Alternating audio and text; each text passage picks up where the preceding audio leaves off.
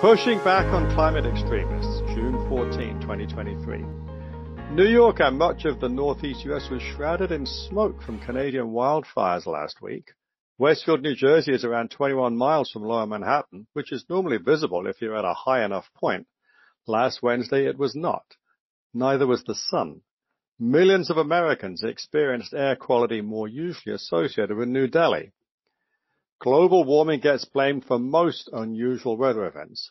Whenever it's exceptionally wet, dry, cold, hot, or windy, it's because humans are increasing CO2 levels. Regular readers know we are in favor of strategies to lower CO2. Substituting natural gas for coal is a practical solution already responsible for US success in reducing emissions. More nuclear power seems obvious. We're not excited at the prospect of increased reliance on weather-dependent solar and wind.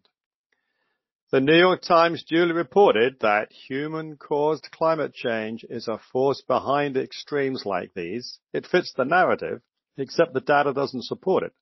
Over the past 4 decades, the number of fires in Canada has been declining, and the worst years were in the 80s and 90s in terms of area burned. That's not to say that lowering CO2 emissions isn't good if pursued without impoverishing us all. Just that the smoke hanging over North America's population centers isn't evidence of a CO2 problem. The world is beginning to tire of the shrill climate extremists intent on imposing economic devastation and austerity on the rest of us. In the UK, the Just Stop Oil people have enjoyed extraordinary freedom to disrupt everyone else. Groups of them standing in the road blocking traffic are protected by police. There are several videos of irate drivers being arrested for trying to push the protesters out of the way. The list of what makes America great is long. The absence of an American version of these protesters is somewhere in the middle of the list. They would be run over or perhaps even shot at.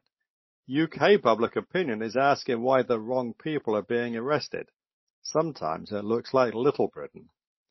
In Germany, the Greens have long held outsized influence over policy because of their swing vote in the coalitions that typically form government.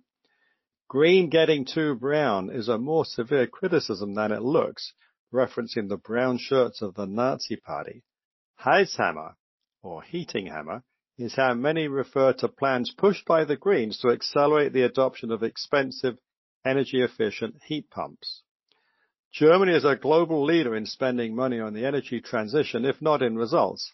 Last year, their CO2 emissions were unchanged because they increased coal use to replace Russian natural gas.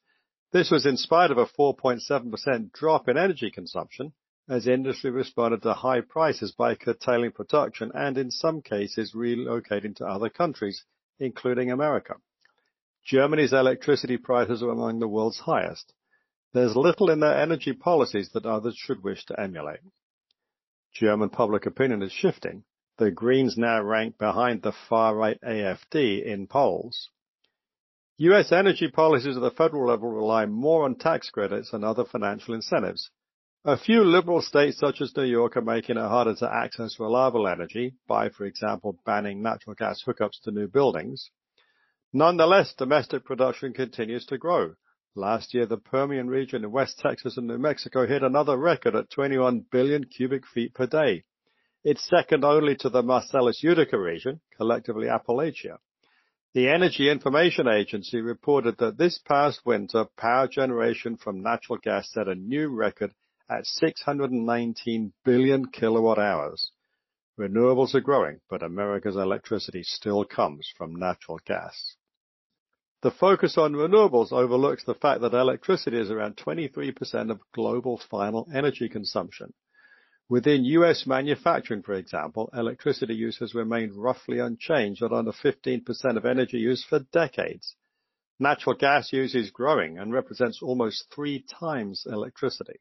Because the U.S. hasn't followed extreme energy policies like Germany, reliable, cheap energy is drawing manufacturing here. Germany felt good about their ability to reduce energy consumption last year, but in part it represented production facilities relocating because they were losing competitiveness. China, consumer of half the world's coal and the biggest determinant of global CO2 emissions, recently said non-fossil fuel energy sources exceed 50% of their total installed electricity generation capacity. The problem is, you can't believe anything the Chinese government says, so it may or may not be true.